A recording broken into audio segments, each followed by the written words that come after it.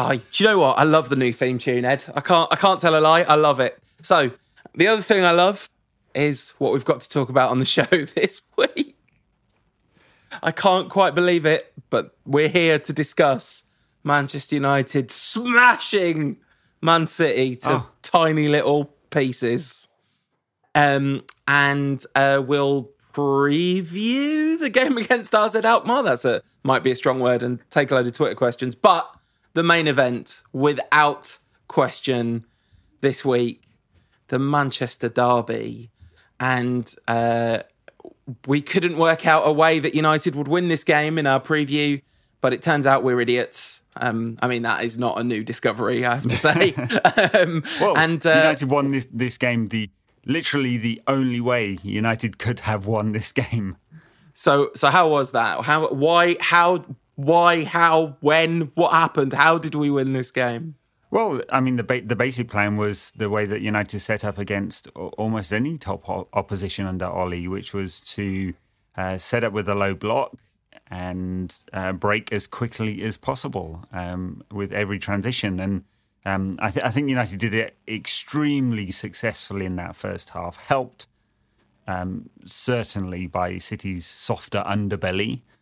I think I don't think they actually. I mean, they weren't susceptible to transitional counters like that last season. Hardly at all, and not least because they commit a ton of tactical fouls.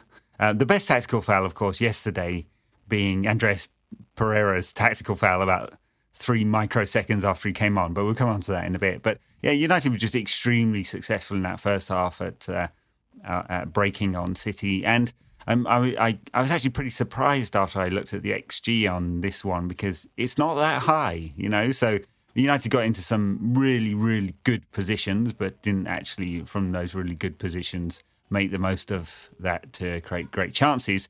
That said, it felt like in that first half, if United had gone in at 3-0 up or 3 or 4-0 up, it wouldn't have been unfair. They were creating great opportunities and City just playing in front of United for that first 45. I think that a little bit in the first 15 minutes, actually, it was a bit more toe-to-toe than that. It was a bit like they were a whisker away from creating some pretty big chances themselves in that first period as well. But yeah, I agree. I was also a little bit surprised when I looked at the XG, but I think a lot of City's XG, of course, comes from the second half when they really put United under the cosh. And it's the kind of thing that they do so well, which is generate an enormous amount of shots on goal of all different types, not just high-quality ones. But the thing they were lacking is high-quality chances, because although their kind of cumulative XG is pretty high, it's a bit like us in some of the games where we didn't win earlier in the season. You made this point a number of times. It's like, yeah, lots of cumulative XG from tiny XG chances adding up.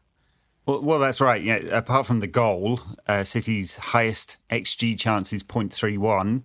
Kevin De Bruyne's, and even that, I think, is just because of the position. It's one of those ones that isn't really realistic, and it's based on the model because he's sort of falling backwards to try and diving header it, if I remember correctly. And so yeah, it's cumulative, but it was just such a really exciting game to watch, obviously. And the toe-to-toe was great in the first half, and United just countering constantly, and Rashford absolutely blistering, and Dan James sort of doing what Dan James does best.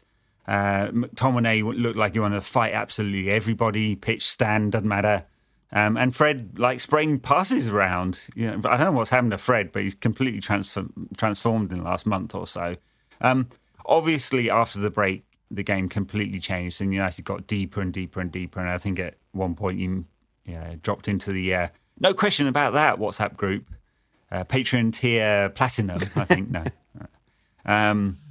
And said, I can't see us seeing this one out. And it really did look like that. And especially as Solskjaer did his thing of taking strikers off and putting midfielders on, and sort of United were getting deeper and deeper and deeper. But in the end, defended it well, and in those last sort of 10 minutes when it got down to the real squeaky bum time, I don't remember too many really big saves that Dave had to make.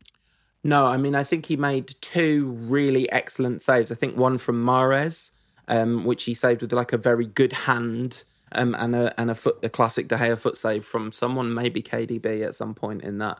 But I agree. I kind of wanted to go through every player and talk about some of their best bits in that game, because almost everyone had some, I would say. I mean, I thought De Gea, he made a number of good saves. Of course, we have the thing that we know about De Gea, which is that he does not come for crosses at corners, and it does leave us vulnerable because, it's much easier to set up an indefensible corner when you know for sure the keeper's not coming out. But listen, he more than makes up for that. Really, the net benefit is substantial. The ball not going into the net benefit is substantial. Yeah. And by the way, I don't think the goal is his fault. He's not coming through that crowd of players. Doesn't matter who you are. Peter Schmeichel wouldn't be coming through that crowd of players. No, I guess I mean more sort of generally, it means you can set up in a certain way against United on set pieces. But listen, you're absolutely right. So let's talk about the right back, Aaron Wan-Bissaka. Absolutely unbelievable performance. The thing is, everyone's talking about this, and rightly so. In the first 15, 20 minutes of that game, Sterling had him on toast. Sterling absolutely skinned him early in that game a couple of times, and Ed's holding up the finger saying once. It looked to me like Wan-Bissaka was a little bit nervous even early in that game, and to me that almost makes the performance more impressive, because from about 20 minutes in, he was imperious defensively. Absolutely magnificent performance. Yeah, in commentary, Gary Neville made something of a similar point, but in a more kind of Gary Neville certain way, that Sterling's got the measure of him, and he's embarrassing Wan-Bissaka. I can't remember the exact words he used, but it was something along those lines. At which point I had to go and work out exactly how many take-ons Sterling had created, and try and work out whether this is true, because to my recollection, I do remember him getting skinned once down the outside, and Sterling pulled the ball back, didn't lead to a goal, obviously, and I don't think there was much more than that. But anyway, you're right. He grew into the game and was a real force as it went on. Luke Shaw on the other flank had a couple of moments early on as well, including one infuriating one where it was City that broke this time, and he's just ambling back with the ball going into his zone of the pitch. And I'm like, what is going on? You're just back in the team. You now have some real competition. I'm not talking about Ashley Young, obviously, for your position. And you're not busting a gut in the derby. I don't spend a lot of time on this podcast complaining about players not, giving enough and all those sort of cliches. But that just looked like a player that just not being professional about it, and that was driving me mad. But he also grew into the game, because I don't think they got at him in the way that I expected, with Bernardo Silva and De Bruyne sort of focusing down that side of the pitch. That's two really high-quality players for Shaw to handle, and he struggles to handle low-quality players. So he, in the end, did all right. And then I guess let's take the central defensive partnership as a collective. They've come in for a lot of criticism from us and lots of other people, of course, and rightly so. I thought, barring a couple of moments, mostly with the ball, ironically, given how good they are with the ball, I thought they were magnificent in this game. I thought they occupied the space brilliantly. They worked as a fantastic unit with McTominay, who we'll talk about in a second, but a number of times dealt with the City thing that City do of the kind of dangerous crosses. I thought they dealt with them really well. And there was a passage of play where I think Lindelof got two headers on the ball in fairly quick succession in the same attack. I just thought, I always think of everything that I understand about football, one of the things I understand least is what central defenders are meant to do. And I do find it quite difficult to judge their performances. But to my untrained eye, I thought they looked magnificent. Hardly put a foot wrong. 49 crosses City put in. Wow. 49. Fair dues. They're not from deep areas punted into the box, a la United versus Fulham all those years ago. But, the City are trying to work it into extremely dangerous positions, and I'm sure a fair few of those are cutbacks from right on the byline. But they they tried to pile the pressure. The pass map is really interesting. Just take a look at this. Anyone, obviously, we can't show you this because it's a podcast, but go and look in StatZone or one of the other stats packages that will give you the pass map, and it's blue, blue, blue, blue, blue, all outside the box. This is successful passes, and red coming into the box, unsuccessful. I mean, and it just gives you a kind of flavour of just how well United did defend, given the pressure. I mean, City 588 passes to United is less than 200. I mean, it's completely dominant in terms of possession. City, United are in these games happy to be a low possession side, looking to break as quickly as possible and as directly as possible. Yeah, and it didn't really happen as much in the second half, did it? United just weren't able to sort of get it into the channels. A few moments from Dan James, who did magnificently the whole game to clear United's danger and clear the danger and run into space and just ease the pressure when he could.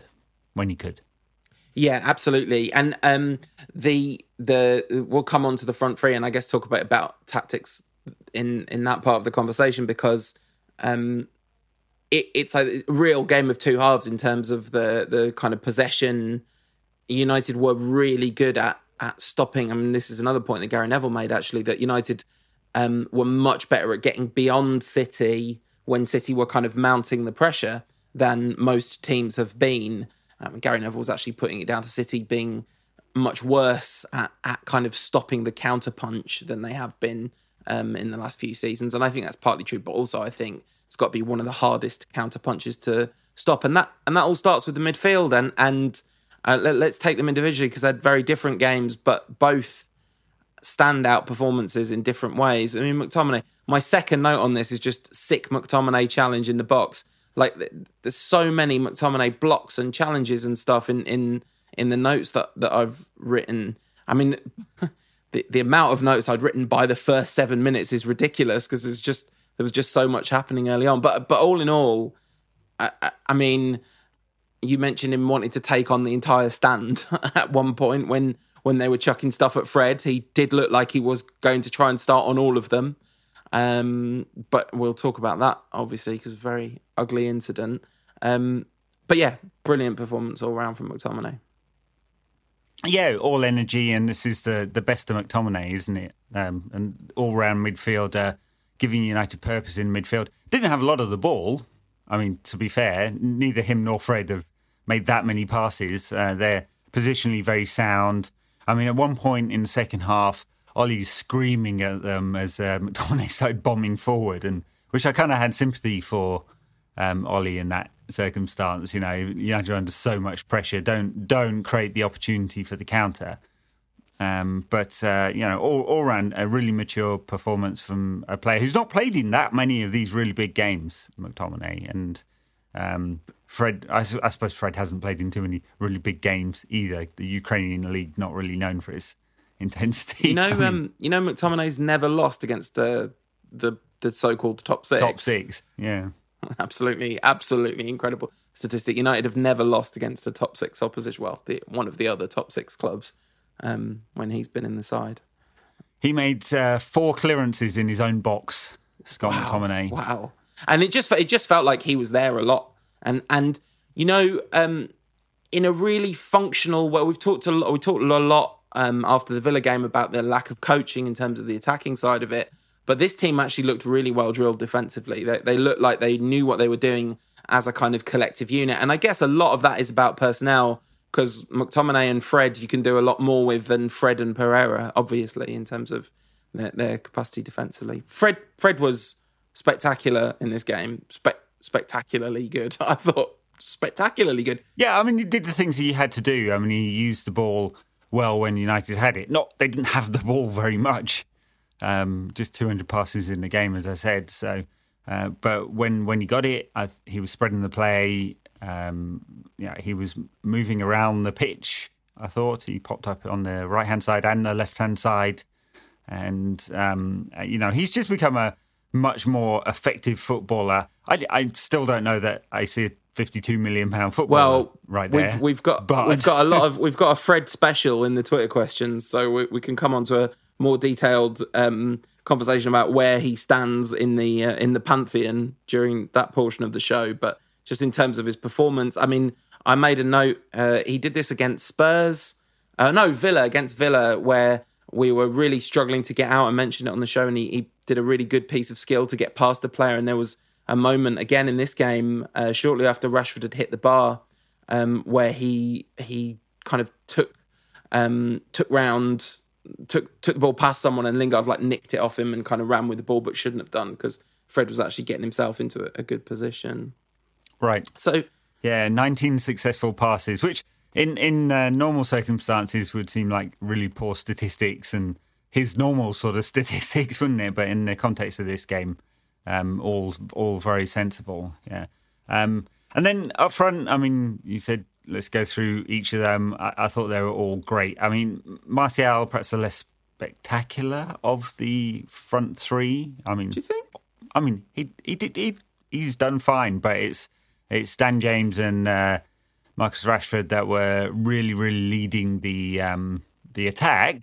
I mean, obviously Martial scored, but I just mean in terms of United's pattern of play and the tactics was to get it into the channel as much as possible. But they've all done super. And I guess we owe Dan James an apology, because every time he gets the opportunity to prove that he's a better player than Bebe, just some kid who came out the Championship, he's proving it. And I mean, it's still difficult for him to impose himself on games where he doesn't have that space behind. I mean, this was absolutely set up perfectly for James to show all his skills, obviously. But he's still 21. He's got a lot of time to add to his game, and he's got a hell of a lot of determination as well. I mean, he supported Wan-Bissaka on that right-hand side all the time. I'm sure the right is not his favourite position, but he's doing everything necessary for the team there. So, great game again from him. I mean, I kind of know what you're saying about Martial, but I sort of disagree. I mean, I think Rashford was very much the one. James was great, but the one standout in the forward line was Rashford, who is playing the best football of his career at the moment. Well, maybe the best football since like the first week of his career or something. Not that he's been bad since. I don't mean that. I just mean, he started electrically, didn't he? But he's been electric again. But like almost every one of my notes about attacking play features Martial in some way. Like the give and goes between Martial and James were really effective. Just sort of time after time after time, he was there. He was involved in the same way, and he had a number of shots, and his goal I thought was absolutely superb, like a superbly taken goal. He had hardly any space to take the shot from, and he found a tiny little postage stamp corner that Ederson basically couldn't get to. It was. I mean, if he did that on purpose, that was a masterful piece of centre forward play. Well, yeah, he's trying to shoot it. I mean, clearly he's trying to hit that corner of the net. So fine margins and all of that, and inch the other way and it's out, and maybe an inch the other way and it's saved. Who knows? But I mean, I think my point really is that he's not actually that involved in the game. 15 touches all game. He's not that involved in a game. So, but his movement was. We talked about this. His movement was bang on, like absolutely bang on. Which he's been accused by me last week of often not doing, and that was it was really nice. It was really nice to see. But let's talk more about Rashford. His run to win the penalty. I mean, Bernardo Silva's an idiot, by the way. What he was doing, making that talent. There was Fernandinho was right in front of Marcus Rashford. He was going nowhere. I don't think he was even in control of the ball. It was when Bernardo Silva was protesting to the referee afterwards, after the VAR decision, and he got booked, I was like, if I was City manager, I would definitely fine Bernardo Silva as much as I was allowed to for getting the yellow card for protesting that decision. Yeah, and look, it's made by VAR, so what's the point? The referee didn't give it at the time, and it's a VAR check. And I think, I mean, you make the point about control of the ball at full speed. I think you could probably make that argument. At VAR speed, you definitely can't. And even so, you'd have to. That'd be a huge call to say not in control, therefore it's okay. And I know you're not making that argument. It is, by the way, the argument that Duncan Castles was making on Twitter, absolutely losing the run of himself, which was kind of funny because he got increasingly irate about various non-handballs given the other way and didn't think this was a penalty. I mean, I think, look, if you're not giving that as a penalty, Bernardo, on Rashford, you're not giving anything as a penalty. Yeah. It's as nailed on as you're going to get, especially in the VAR era when they're going to slow it down. It's just obvious that there's a foul there. Yeah, I wrote down in my notes, like, this is the most as nailed on, absolutely the most nailed on penalty you'll ever see. It would have been an absolute shock if that hadn't been given. And you're right, especially slowed down, it looks awful. And Rashford, again, gets the keeper to move. Really looked like the keeper wasn't going to move. And it felt like actually Rashford threw in an extra thing after his stutter step. There was a little micro movement that sold Ederson. And I thought that was very clever indeed. A high risk, high reward strategy from Marcus Rashford. And he... Yeah, I mean... It was a nice little graphic came up just before Marcus was about to take it. Number of penalties missed by United this season, 4. Number of penalties missed by the rest of the Premier League, 2. We are top of the league. Say we are top of the league at missing penalties.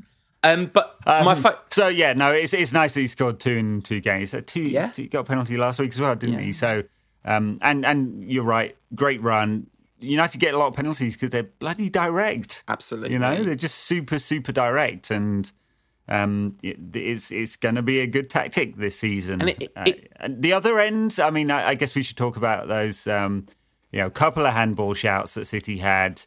One which bounced up onto whose hand?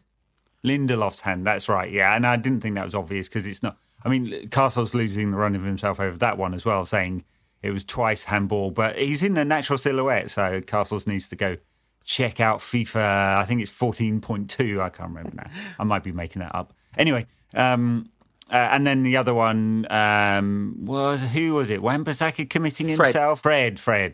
The thing about those two, the Lindelof one was funny because United broke and counter-attacked. And it really was that absolutely classic VAR scenario where if we'd scored, that goal would have been chalked off, but City wouldn't have got a penalty, which is beautiful and so strange. What set piece would have been awarded under those circumstances? The goal just gets chalked off and it's a goal kick. Is that what happens? Yeah. Okay, great.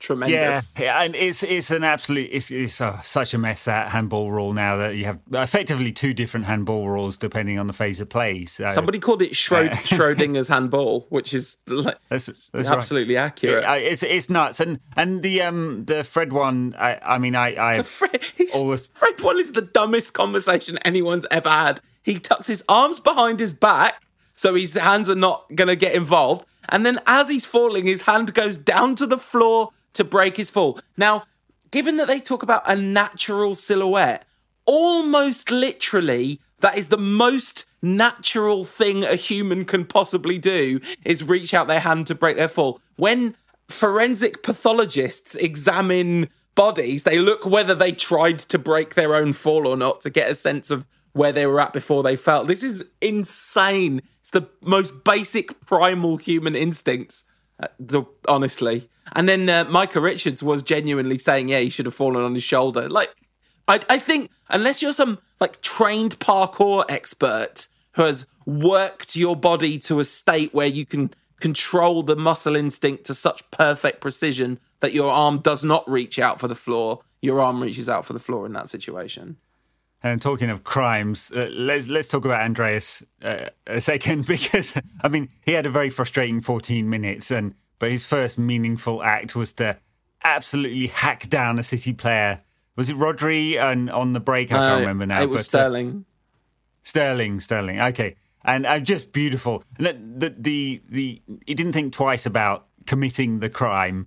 But the best bit was him throwing his hands up afterwards, like, not me, Gov. I didn't do anything. It really reminded me of, I think it was against West Ham where Rooney did it, and I was sat in the north stand quite a long way off, and it looked to all intents and purposes like Rooney had fully swung his leg as hard as he possibly could, like a proper kind of martial arts move to take this guy out, and Rooney was actually sent off for that one. because he got the tackle so badly wrong when he tried to get the booking, and it kind of looked a little bit like Pereira had gone too far with the tactical foul. It's orange card territory for sure, that one. Very funny though. I wanted to say, we were talking about Rashford and moved on to VAR chat before. I just wanted to talk about the chip that hit the bar. I couldn't have wished anything ever had been a goal as much as I wished that had been a goal, because it was at the end of a brilliant run and it was absolutely audacious. And you look at it going, what is he doing? And then like, oh my God, that's what he's doing. And then there was the one. Yeah. There was the one that. I mean, it's sort of. We call it a chip. No, it's not a chip. It's a knuckleball. No, it's a shot. It's a low backlift shot. But and yeah, I mean that was a great piece of skill coming not that long after he'd the beautiful break from United, and he'd bust a gut to get into the perfect position, and it had just been a classic counter-attacking goal if he'd bent it around the keeper into the corner, but of course he spooned it off towards the corner. That was one where the wrong striker was in that position. That's one where you want Martial to, because Rashford tried to do a Martial basically, and that he tried to score the Toto goal, but he did not do that. But yeah, it was fantastic, and the movement for that, and the through ball, the whole shebang. It was just tremendous, and it was everything that we've been saying United's attack isn't. It was incredibly potent, unbelievably like in sync with each other, just really effective, really well supported by the midfield. And it kind of ended at half time, but in that first, well, there was a couple of incidents in the second half, but it mostly ended at half time. But in that first half, they just looked like the front three we all know that front three could in theory be. And we have to see them find a way to deal with the challenge of a team that defends in numbers, of course, but wow, they are great against a slightly vulnerable but good team. Like, that is the ideal opposition for us to play.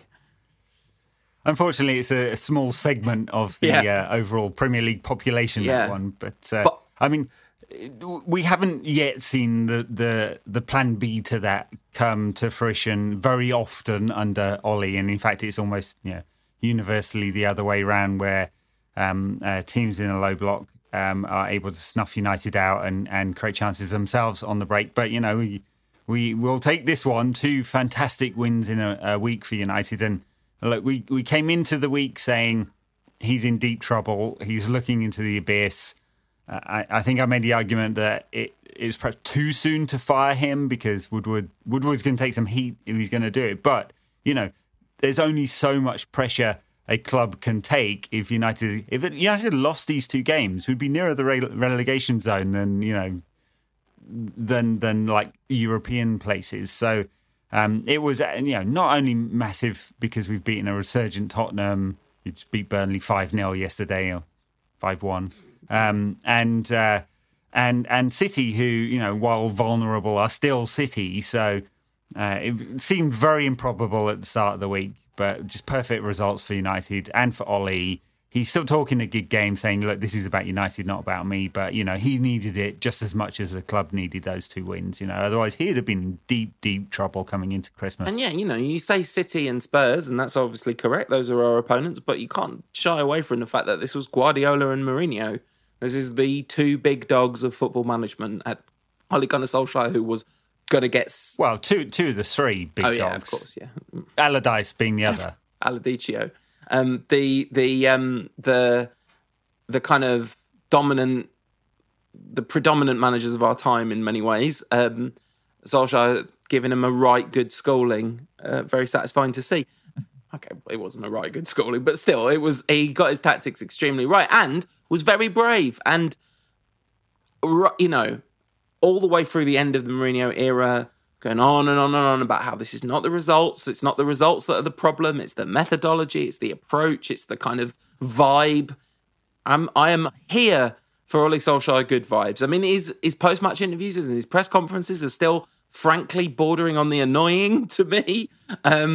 But I just love his relationship with the fans. I love the sense of his relationship with the players. And if he can get more right than he gets wrong, I'll back him forever. Like, I'm sorry to all the people that can't wait till he's gone. I do understand and sympathise, but I cannot join in because of things that happened in the 90s mostly.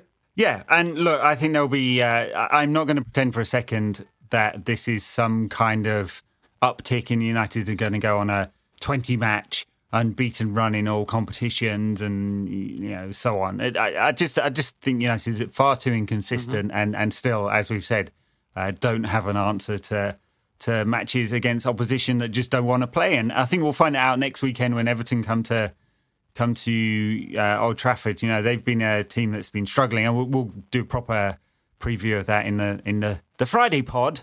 But a team that's been struggling, obviously, just sacked their manager. They've got new manager bounce, but they're not going to come out and try and play against United. And so immediately United will have the problem of how do we actually play against a team that just doesn't want to attack. Yeah, and of course, you talk about a 20-game unbeaten run.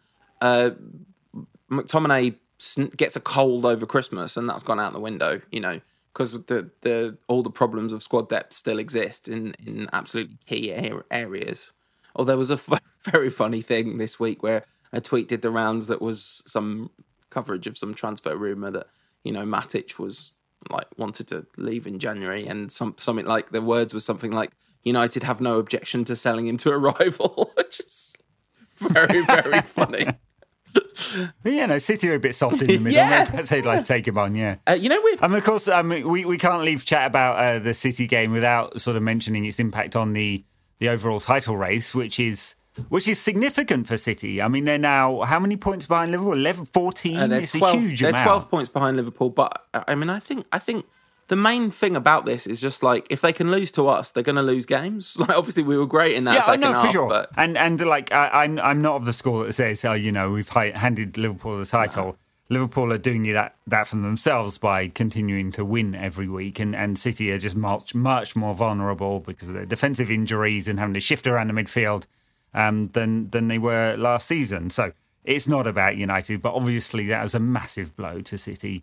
And Leicester are I guess we're all behind Brendan now, aren't we? I mean, come on, Leicester. The thing is, 8 matches in a row they've won. I mean, it's stunning performances from them again. In style. Let's talk about the impact on the table in terms of us. We are 5th in the league now.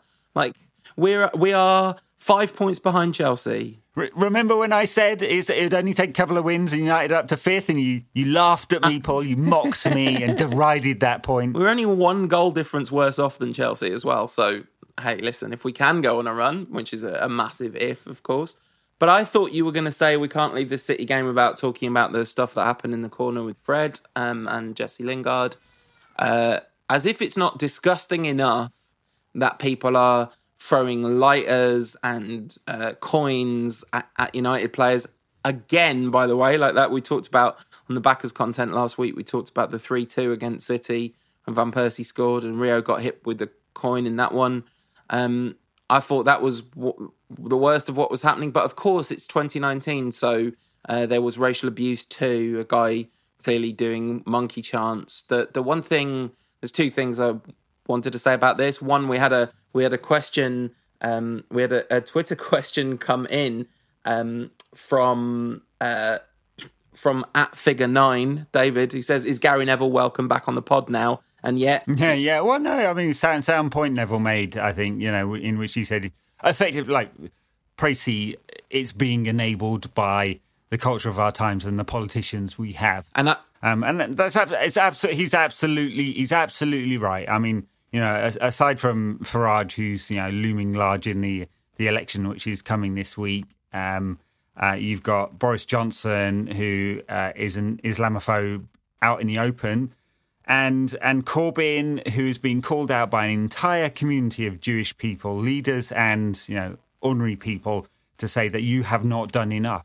So about anti-Semitism in the Labour Party, right? So it is enabled from the top, and people feel completely open to, and look, maybe that dude, without all the politics, would have been making monkey gestures anyway.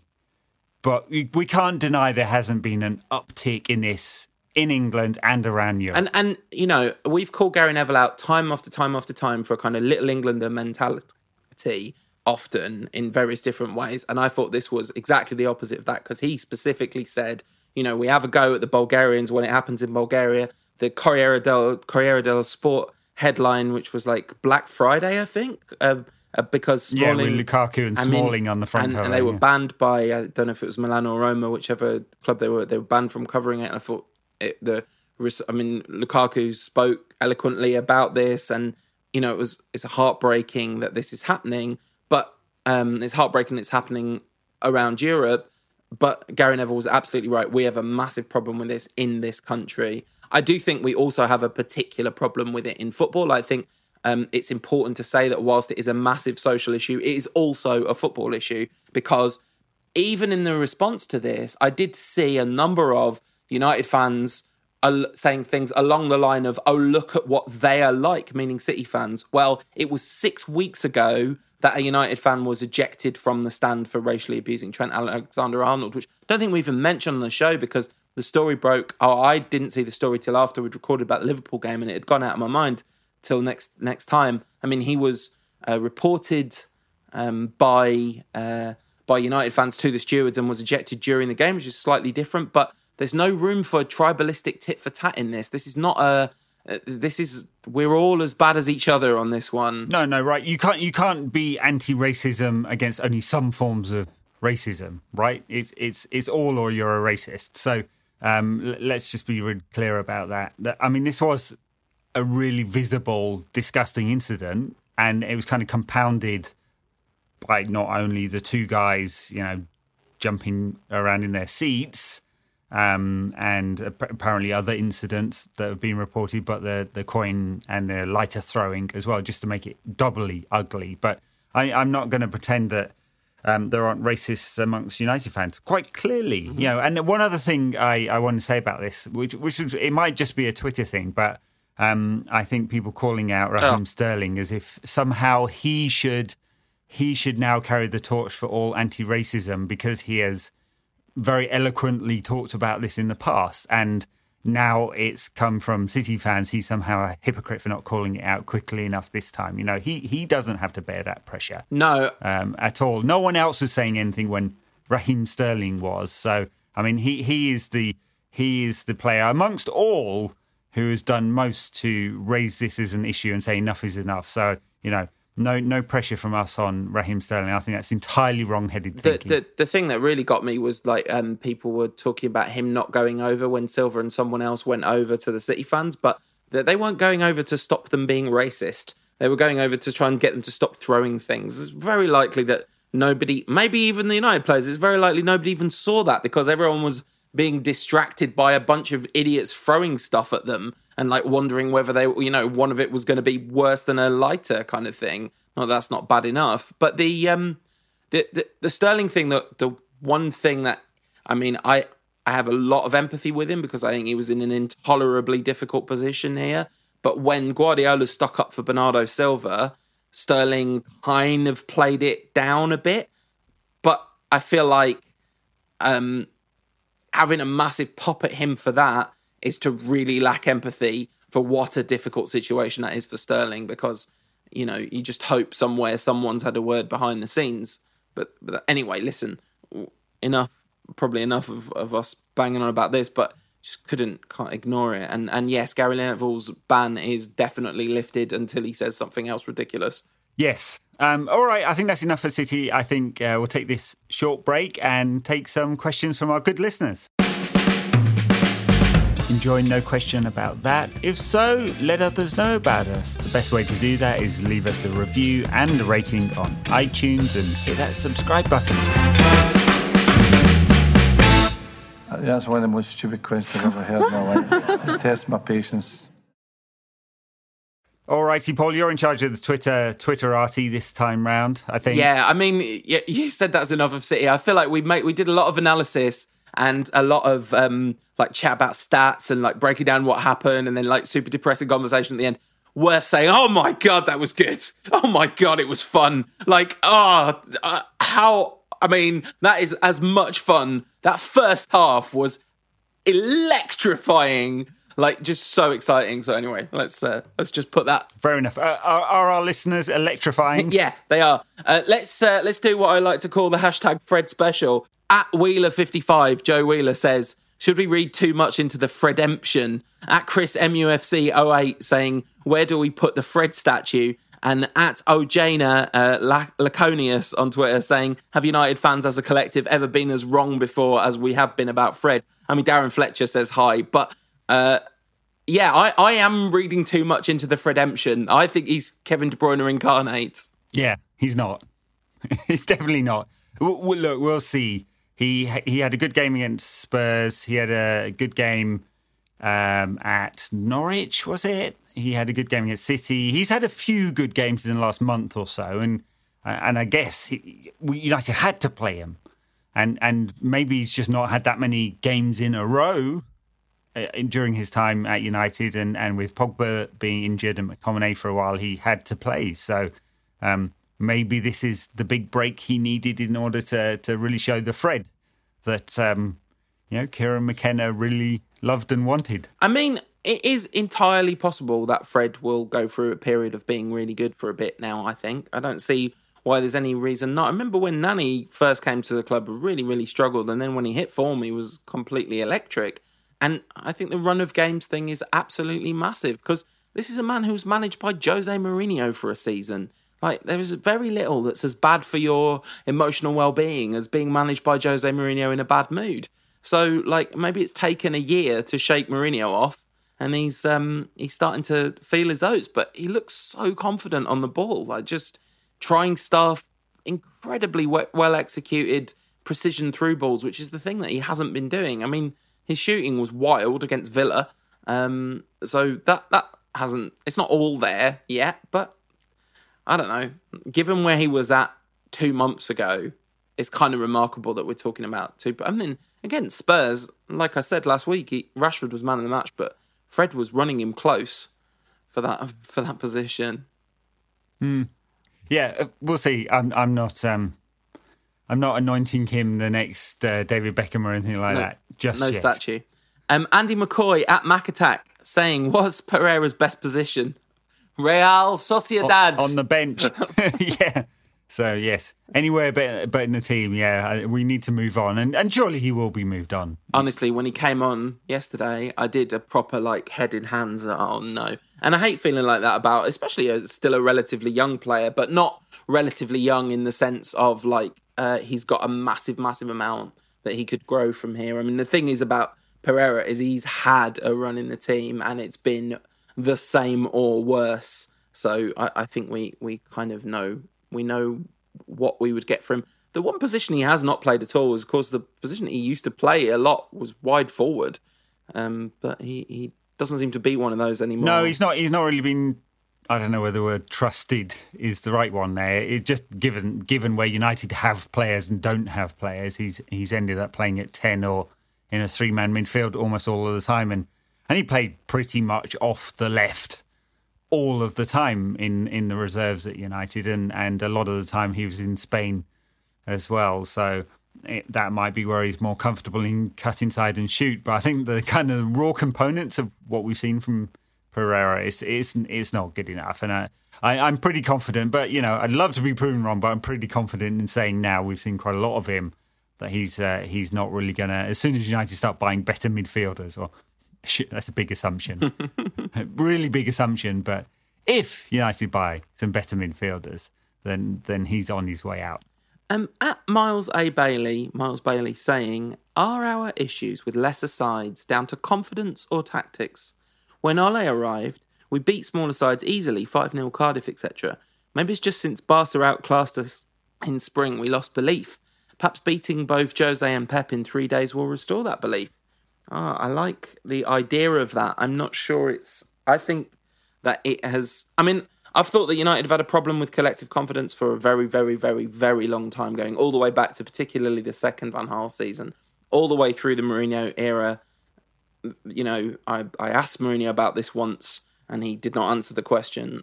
They're good when they're playing well, and they collapse very quickly. We saw this against Spurs. They fell to pieces against Spurs after Spurs scored. I mean, fortunately, half-time was right round the corner. And even against City, we did defend. I don't think it really happened against City, to be honest. I think we held our nerve but I think the derby atmosphere really helped with that. So I do think it's about the fact that there isn't really a methodology, and that is really negatively impacting on the confidence of the players who would need to execute whatever methodology there was. Yes, and at the risk of being revisionist around the narrative of the great Ollie revival, there weren't that many good games under Ollie. Honestly, that 5-0 is a freak. He came in, everyone was relieved to get rid of the captor. And they were released and went wild against a really crappy side. So apart from that, United didn't put in an awful lot of good performances, and the best ones, Spurs away, Paris away, were exactly the same pattern as this. Sit back, low block, very narrow, break quickly. Paris away, also calling it a good performance is probably generous, isn't it? It was a beautiful miracle. La remontada, but it was. I don't think it was a good performance. So yeah, for me, the two things go hand in hand. The confidence and the tactics are kind of really intertwined, and I do think, and if they can't get a confidence lift from the way they've played in the last two games, we've seen, by the way, just talking about individual players, Marcus Rashford is playing with incredible confidence as an individual, and that's kind of lasted through good games and bad in the last run of games. He is on absolute ridiculous fire in terms of goals and assists over the last 10 games or something. And if you give him the Villa goal that he deserves, it's even more impressive. He's barely not scored in a game. Complained on Twitter. I like that. I like to see that. I like to see Marcus Rashford being aggy about not getting his goal. Oh, that's right. Yes, it's an own goal, but he really should get it. This is kind of related. Quatchit says, why do people continue to predict, me and you, Ed, continue to predict doom against good teams when our team's actual strength are best exposed against big teams? These two wins are not much of a shock when you look at how we play against teams that will give us space. I think that's true. I just think it's hard to imagine that. It was hard to imagine that Spurs game, even with all those caveats, after the game against Villa, in terms of the absolute abject nature of United's performance. And that wasn't about not being able to break down a deep-lying team. That was about being rubbish. So that was as well as not being able to break down the deep-lying team.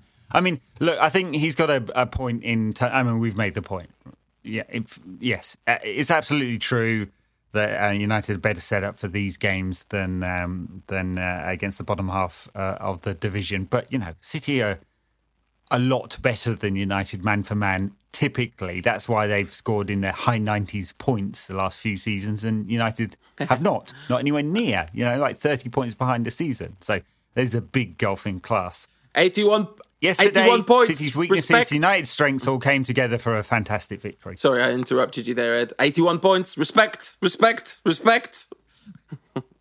No respect. He can't get no respect. A great question from friend of the show at AB5Y. Watch me crank that Solskjaer boy, which is one of the better Twitter names. Irrespective of results, one undeniable trend over the last month and a half has been the sheer volume of goals scored. And this is a really good point, especially talking about the difficulties we've had breaking down deep line defences. Since Norwich, United have scored 21 in 10 games in all competitions, 15 in 7 in the league, scored 3 in 4 different games. Thoughts? Absolutely brilliant. Yeah, I think it's partly circumstance on this one. Not entirely. Obviously, United have been taking chances and hadn't been taking the chances earlier in the season, but Norwich played a suicidally open game. Then we had Partizan, complete rubbish. Brighton, open as well. Yeah, we scored early in that one, and that made the difference. The Sheffield United one was a bit freaky because actually we didn't create loads of great chances against Sheffield United, except for that really short period of time. Yesterday, set up for us nicely, and Spurs. Spurs different game. Played well in the Spurs game, or at least played sort of physically dominant in the Spurs game. So I think there's a lot of circumstance, and you can kind of read between the lines and explain why. I wouldn't necessarily say, I think, given the amount of shots United take to the amount of goals, that we're going to go off and score at a rate of 2 a game from now until the end of the season. No, but I think it would be a mistake to just say this has been a freak also, because not that I'm saying you said it was a freak, but it's not like a wild statistical outlier, and it has a lot to do with the front three being really effective. You take that Sheffield United game in isolation, like the thing about that 7 minutes was the front three caught fire, and that really was what happened. And the front three, Lingard too, but mostly off the ball, as we know, were absolutely phenomenal in terms of their individual performances in the first half of that game. The front three were really great against Spurs. A different front three, but still really great. And so you have this situation where we know they're immensely talented forwards in this team who can score really big numbers of goals, but the structure isn't there. And also they are all still young, so their form's going to dip in and out a bit more than they would if they were 2 or 3 years older than they are and had played together as a unit and played in the positions that they played and all that kind of stuff. So, I think it's the incredible talent that they have, and the fact that, the midfield's given them a platform in a lot of these games. So those are the kind of positive ends of why we have, as well as the kind of defensive errors on the part of the other teams. All right, should we take one more question and then move on? Yes, let's do that. So the final question from a friend of the show, at Benny Hudson: is Everton at home a big enough game for us to actually perform, or is it going to be another flat performance? It's a good question. No idea. Big Duncan Ferguson coming back. Like, he was a big game player for them against us, wasn't he? He was. I thought the hilarious thing, I mean, obviously it was so predictable they were going to beat Chelsea. 1, 2, played a straight up 4-4-2 in that one. Well, I mean, we haven't seen that in the Premier League for about a decade. Well, I mean, we haven't seen that in the Premier League since Leicester literally won the Premier League with it 3 seasons ago, or whatever it was. Anyway, we'll do a preview of that after Alkmaar, and I guess we'll take a quick break and we'll talk about Alkmaar. For ad-free versions of this podcast, consider backing us. Head to patreon.com/NQATpod. So, AZ Alkmaar coming to town on Thursday. We said that one of the things that we would do when we went to 2 shows a week is more in-depth previews. This show's been going on for well over an hour, and I don't have anything useful to say about this game. Sorry, the Europa League does not count. They weren't particularly good when we went there. It was one of the dullest games of the season, 0-0. And it was just really, really, really bad performance from United over in Alkmaar, but pretty bad from the home side. I expect United will make a lot of changes, because why not? I mean, I guess we'd like to win the group so we don't get one of the teams that is dropping out of the Champions League, because in theory that would be a tougher side. But I'm sure Ollie will make a lot of changes anyway. Yeah, I think I heard something somewhere saying it was Dunn who was top of the league, and I couldn't work out why that was. But I heard someone talk about the game where we played the kids there as a dead rubber because we were already guaranteed to go through as group winners, and I didn't think that was true at the time. But maybe it is, and I've just done the maths wrong, which is entirely possible. Rather than doing an in-depth preview of a game against a team that Louis van Gaal managed once, I just want to add a Twitter question that came in late. Alan McDonald at Al B McD saying, George Best, Eric Cantona, Ruud van Nistelrooy, Ryan Giggs, should how hairy are his arms be one of the key metrics our scouting network uses? It is a really solid point. It's some of United's absolute greats have been deeply hirsute gentlemen. Very good. United on 10 points, Alkmaar on 9, so we can definitely not finish top of the group. Clearly. Yeah. But we're definitely qualified. Yeah, absolutely. I think I suspect it will be a stronger side than the one that played. Well, I don't know about stronger actually. More members of the first team squad in it side than played against Astana, because it doesn't have the component of the travel and interrupting the schedule in that way, because 2 home games on the bounce. And that's about all the preview I've got. Yeah, absolutely. I suspect you're right. I think there'll be a lot of changes, but perhaps a few more senior players than 11 changes, because they'll be taking a big gamble, given that there is a Champions place open for winning this tournament. Yeah, absolutely. And potentially, in fact, actually, we haven't talked about this. Perhaps we'll do a backers pod on this, but the Club World Cup is moving to 24 teams from 2021. And it looks like UEFA will award one of the spots. They're going to get 6 spots, I think, 6 or 8 spots, something like that, to the Europa League winners this season. Oh, no. And it looks like to be extremely lucrative as well. We're going to kill the FA Cup. Are we going to murder the magic of the FA Cup? Are we going to take the magic wand owned by the FA Cup and slap it in front of its crying child eyes? Is that what we're going to do? I think so, yeah. But we already did that, remember, when United manager Tony Blair decided that we wouldn't be playing in the FA Cup any longer. Unbelievable. That is one of the greatest myths in the history of sport, that's our fault. We did them a favour. And this is the thanks we get. Anyway, you should probably have got over it by now. But like many things about the Tony Blair government, I am not yet over it.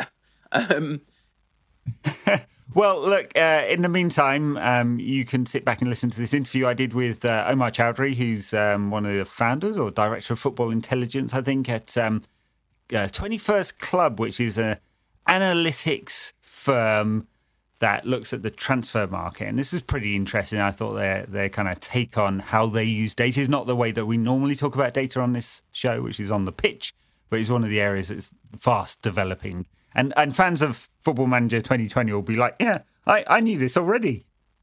This is Omar. So Omar Chowdhury with me from 21st Club. Thank you very much for joining us, Omar. And I just thought we'd start with the basics, really. Give me the pitch. Sorry, it's a bad pun, isn't it? On First Club, what the company's about and what you try and solve. Sure. So 21st Club is a strategic advisory business for football clubs. So we help teams with mid to long-term strategic planning issues. So anything from head coach hire to player recruitment, succession planning, youth development, anything really around the football operations of the club. And we've been going for about 6 years now, working with a range of clubs across Europe. We've expanded recently into Asia and the Americas as well. And a big part, I guess, a core part of our DNA is using data to try and identify some of those inefficiencies that exist for teams, leagues and associations.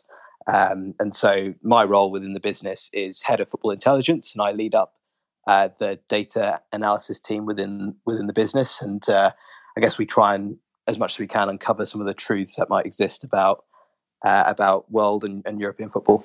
Right. Yeah, great. I think one of the really fascinating things about this area for me is that I guess football fans have become increasingly familiar with terminology around analytics models on the pitch, the XG model and its various variants and stuff like that. But I think what happens behind the scenes is still really opaque.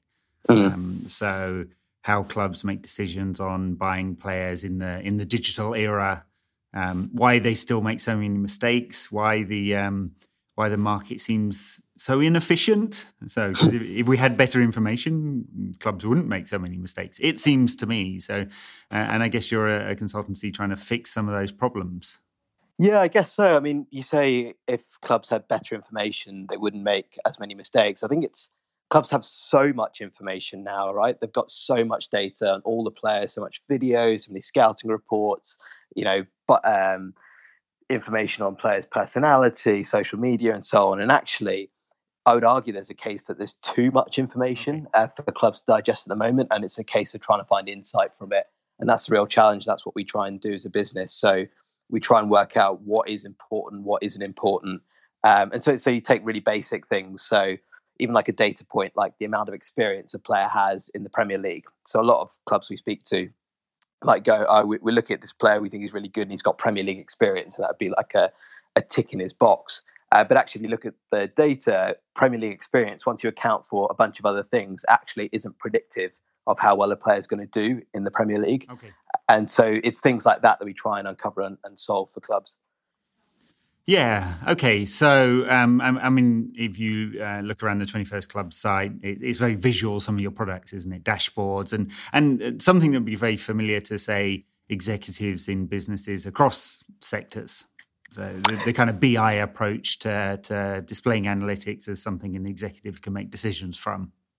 Exactly, yeah. So we mostly work at boardroom level or director of football level and above. And so it is very much a case, particularly at ownership level, of trying to get a snapshot view on your club. There is so much, football's got so much noise, right? And so much emotion around it. If you're the CEO of a company that works in, I don't know, mining or in coal or in energy or whatever, that you haven't got a particularly strong opinion about it. Probably you haven't got all this emotion that you have every few days about your industry. But as a CEO, you've got the fans, you've got the media, you've got podcasts like yourself who are airing views on the game, and you've got to be able to try and get some objectivity through that, and couple that with the football expertise that you have within the building. And so that's the tools that we have and the consulting projects that we do try and tackle that. And do you collect the data yourself, or are you using third-party sources and then pulling that together into the insights that you're providing? Yeah, so we use third-party data. We kind of see ourselves a little bit as almost like a Bloomberg of football, in a way, where we're not actually collecting our own data. We work with third-party providers, and as you know, there's a lot of data out there at the moment. But we work with companies like Stats Perform who collect great data. But we also take some from online sources and try and mesh it all together into coherent insights. I guess one of the interesting questions, and maybe this is an obvious question, is where do you see the balance between clubs using data and using older forms of data collection, scouting networks and the intuition of a coach? Are you still running into the Moneyball problem that people don't believe this, or have we moved past that as an industry?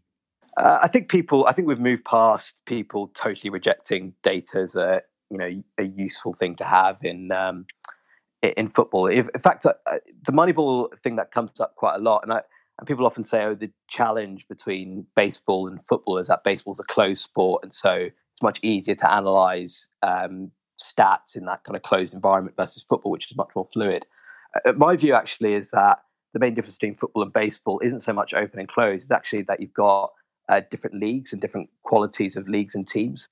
And so if you're watching a player playing in Poland or in Switzerland or in the Netherlands, it can be really hard, either by eye and by data, trying to assess how players might transition across leagues, which is obviously a big part of player recruitment. And so, you need to be able to combine the research element from the data and the models with the eye and the scouting. I think more and more clubs are there, but I think, as I mentioned earlier, I think there's just so much information from both sides, from both the data and the scouting side, that ultimately clubs need to be able to do some sophisticated analysis in order to understand what actually is important in all that information that's being collected. And there's CIES put out a report basically using a kind of, I guess, a similar methodology to assign transfer values to players, and I guess there's some element of science there and some element of art.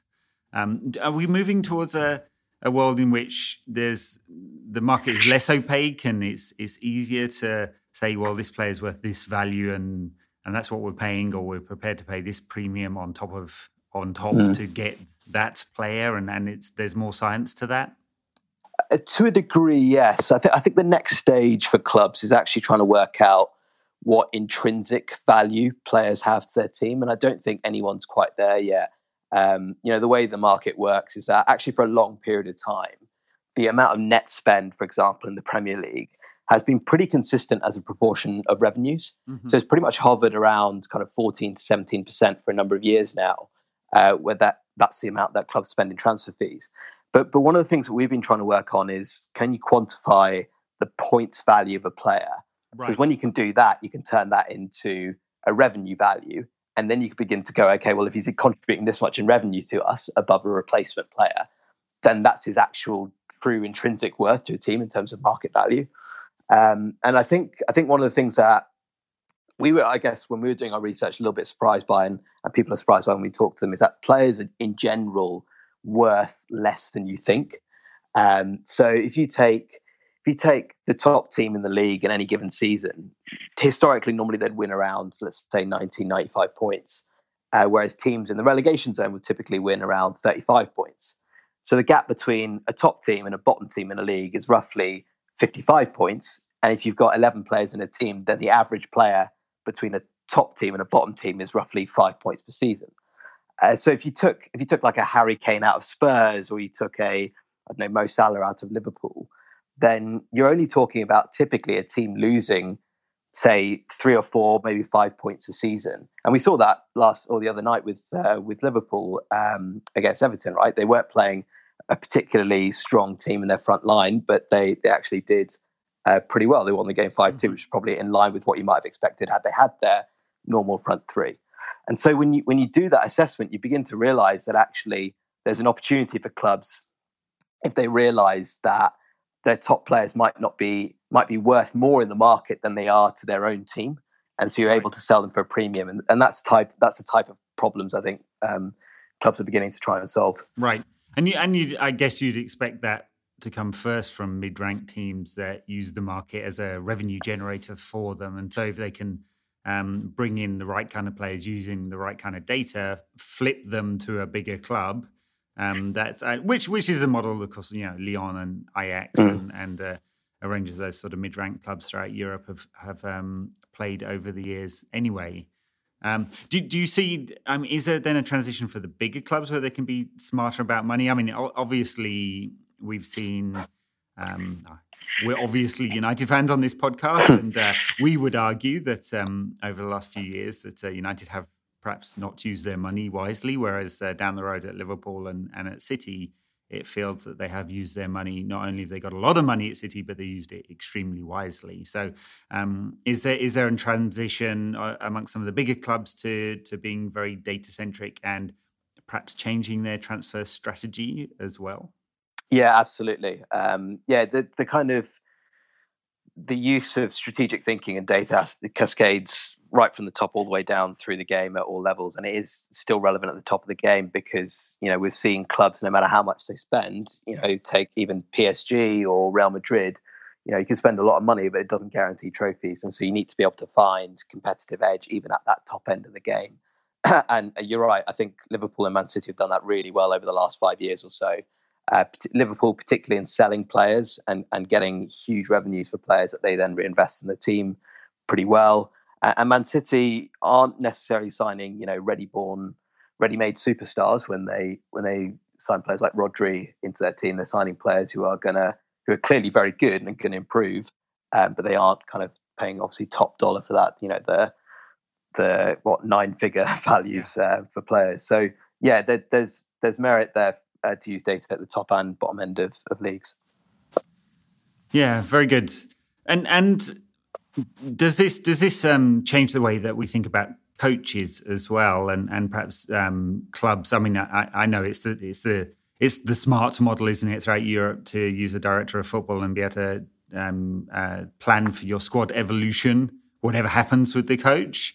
But are we moving ever more strongly in that direction where perhaps a coach is just another employee of the club, much like any other player, and there's structures around the club that try and think longer term? I mean, I see from your product that one of the modules that you license out is a squad evolution tracker and planner. Mm. Yeah, exactly. The clubs are trying to do that more and more, and I think it needs to start right at the top. A club needs to be able to go, this is, first and foremost, this is what we're trying to achieve. So if you take an Everton, for example, at the moment, they might go, okay, well, in 5 years, we want to be pushing for top 4 football every year, maybe qualifying for the Champions League every 1 or 2 out of 5 years. And then from there, you go, okay, well, what teams that achieve that, what do they tend to spend? What do they tend to bring in income? What type of football do they play? What profile of squad do they have? Try and answer all those questions. And you can do that anecdotally, or we do a lot of that type of work with clubs all over Europe with different ambitions. And then you go, okay, well, we've established that. Then who's the head coach that fits into this model? And then you begin to be able to build everything else around that it doesn't matter who you've got at that head coach position, because you know exactly what your end target is. And look, some head coaches might not work out. I think Southampton had an excellent head coach hiring process when Les Reed was at the club, and they hired obviously Mauricio Pochettino and Ronald Koeman. But their latter hires haven't worked out. And I don't think their process has changed all that much. It's just that sometimes head coaches, when they move into a new environment, it doesn't always work out.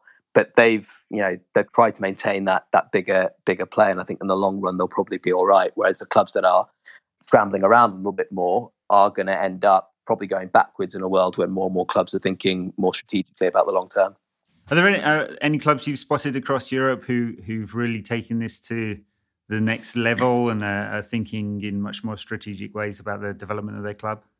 Yeah, I mean, Ajax are a really good example. I mean, we've been fortunate enough to work with them over the last 12 to 18 months. And they obviously got back into European football or Champions League football last season, having had a bit of a break from the group stages and knockout stages. And they have revenues that are less than the bottom club in the Premier League, right? So they need to be able to think long term, and they think really hard about the makeup of their squad. So to what extent do they sign older players, which have done a little bit more recently, so Tadic and Blind and Huntelaars and players like that, versus making sure that they've got that pipeline through for younger players. And they're really diligent about their succession planning on that front and making sure that they have the right composition of the squad, and they make sure that the way that they manage contracts and the kind of slipstream effect you have when you increase one player's contract and another player wants a pay rise as well. They do that all really, really well. I think it's no surprise that obviously over the last 18 months have been fantastic and really not just a joy to watch, but actually kind of really punching above their weight in terms of revenues.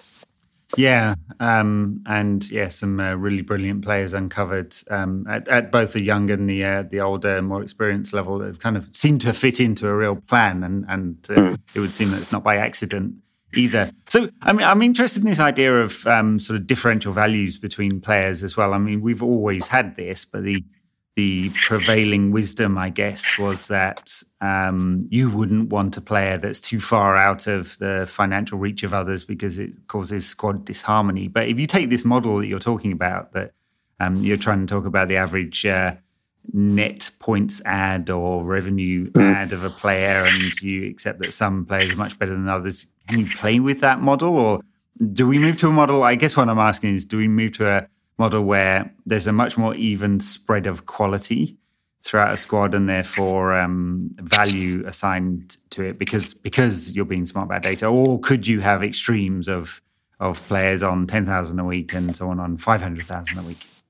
Yeah, well, I guess one of the things we try and do is look to MLS and the Chinese Super League or Qatar Stars League, where you do get these more extreme examples of where you have these kind of outlier players in a squad, and then you've got everyone else on peanuts compared to them. And one of the things you do notice about those leagues is that they do tend to be more inefficient in the way that they spend money. So we've got a ranking of teams in one big league table. We call it our World Super League, and it allows us to compare how good, say, an MLS team is relative to a team in England, relative to a team in Argentina, relative to a team in Italy, for example. And because we've got a sense of how much these clubs are spending on players and how much they're spending on transfer fees, we can get a gauge of how efficient or inefficient they are. And typically, MLS teams we tend to find are somewhat inefficient in the way that they spend their money. But if you look at a team like Atlanta, who haven't gone for the superstar model, they've been far more efficient than other teams in the league. So you can get these clues internationally about the way you go about it. And I think it's one of the things that is hard to quantify, as you mentioned there, is the kind of disharmony that you might get from a squad if you do have those real kind of outlier players, and you even see that to a degree within European football. So yeah, it's definitely something that can be estimated as a way to find an optimal route. Fascinating, yeah. The Neymar problem, I guess. Yes. I spent a lot of time in the States, and especially in Seattle, so I suppose the Sounders are my second team, MLS champions this year. And they've sort of gone for the superstar model. Since we're on MLS, where do MLS teams tend to rank in your global Super League then? Because to my eyes, and this is without any data, it looks about sort of mid-championship level. That's pretty much bang on where we have the top teams, I have to say. So yeah, it's Seattle, Atlanta, New York Red Bulls. Historically, we've rated around kind of middle bottom half championship level, and that's why someone like take Almiron, who's kind of really the first big sale from MLS.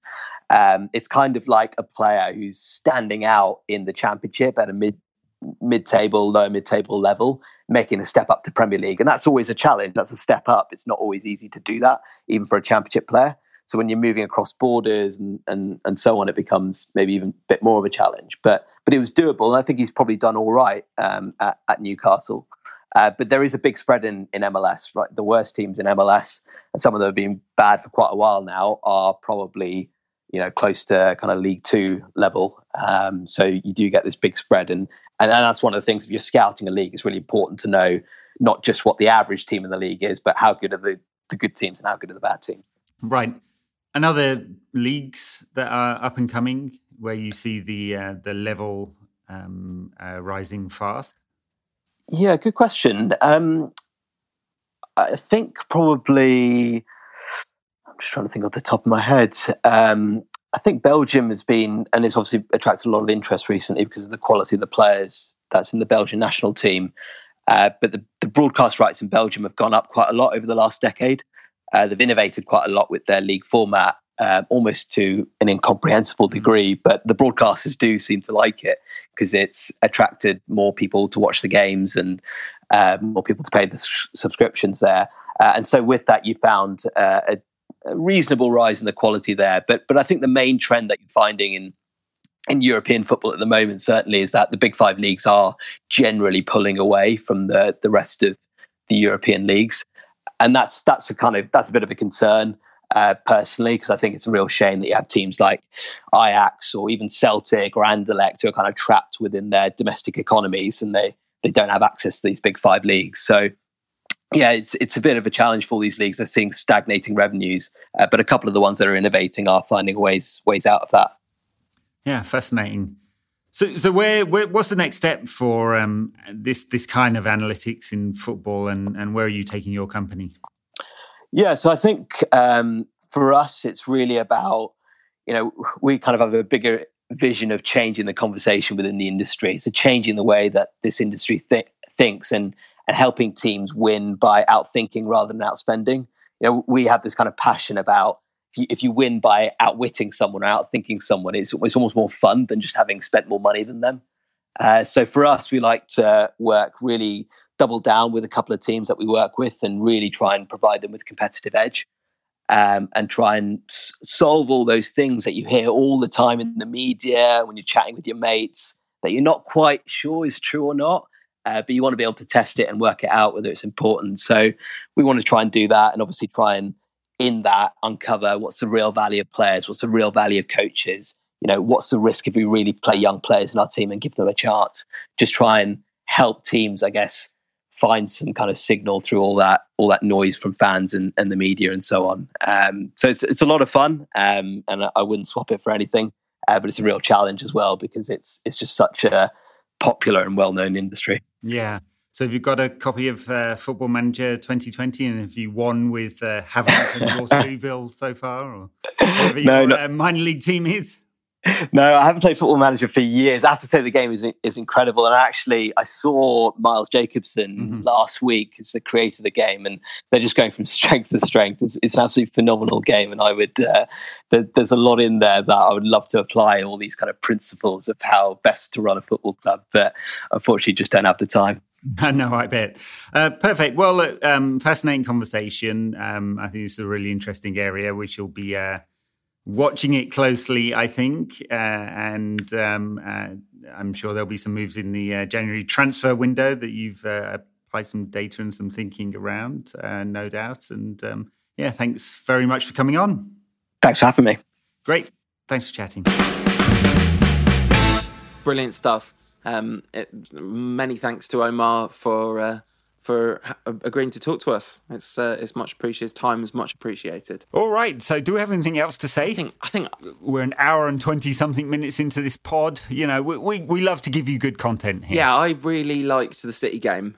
We'd really love to give you good content. So, if you can tell us, how we do that, we'd also appreciate that. I really liked the City game. That's just what I wanted to say. It was nice when we beat them. Andy Mitten shot something from the press box, but he had his camera trained on the United fans as the full-time whistle approached. And the limbs in that stand as the whistle blew for full time. You know, when you just wish that you'd been somewhere. It was a real one of those moments where like, oh, there is literally nowhere on earth that would have been better in that 30 seconds than in that paddock of United fans. It was very good. And Ollie walked off the pitch shaking his fist at Alex Ferguson. Yeah, one for the old man. The how am I doing, boss meme brought to life. I know we've kind of done like plugs and stuff in our little bumpers in the ads, but I just wanted to say, give us a follow on Instagram, in particular NQAT Pod on Instagram, where I'm doing a bunch of live stuff. So like before games, when the team comes out, and at halftime and after games. I'm not necessarily going to be able to do it for every game, but I'll do it whenever I can. So if you like that sort of thing, then get involved over there. That's great. Yeah, I tried doing one. It looked like a hostage video, as you called it. So I won't be doing that anymore. Not my forte. I'd rather stay behind the microphone, thanks. I think you could be really good at it with a bit of practice, Ed, but that's another conversation. Perhaps that's an off-air conversation. All right, thank you very much for listening, everyone. We'll be back. Patreon backers, stay tuned. Everyone else will be back with another one of these. Probably a dramatically shorter one of these after the Alkmaar game on Thursday. Bye now.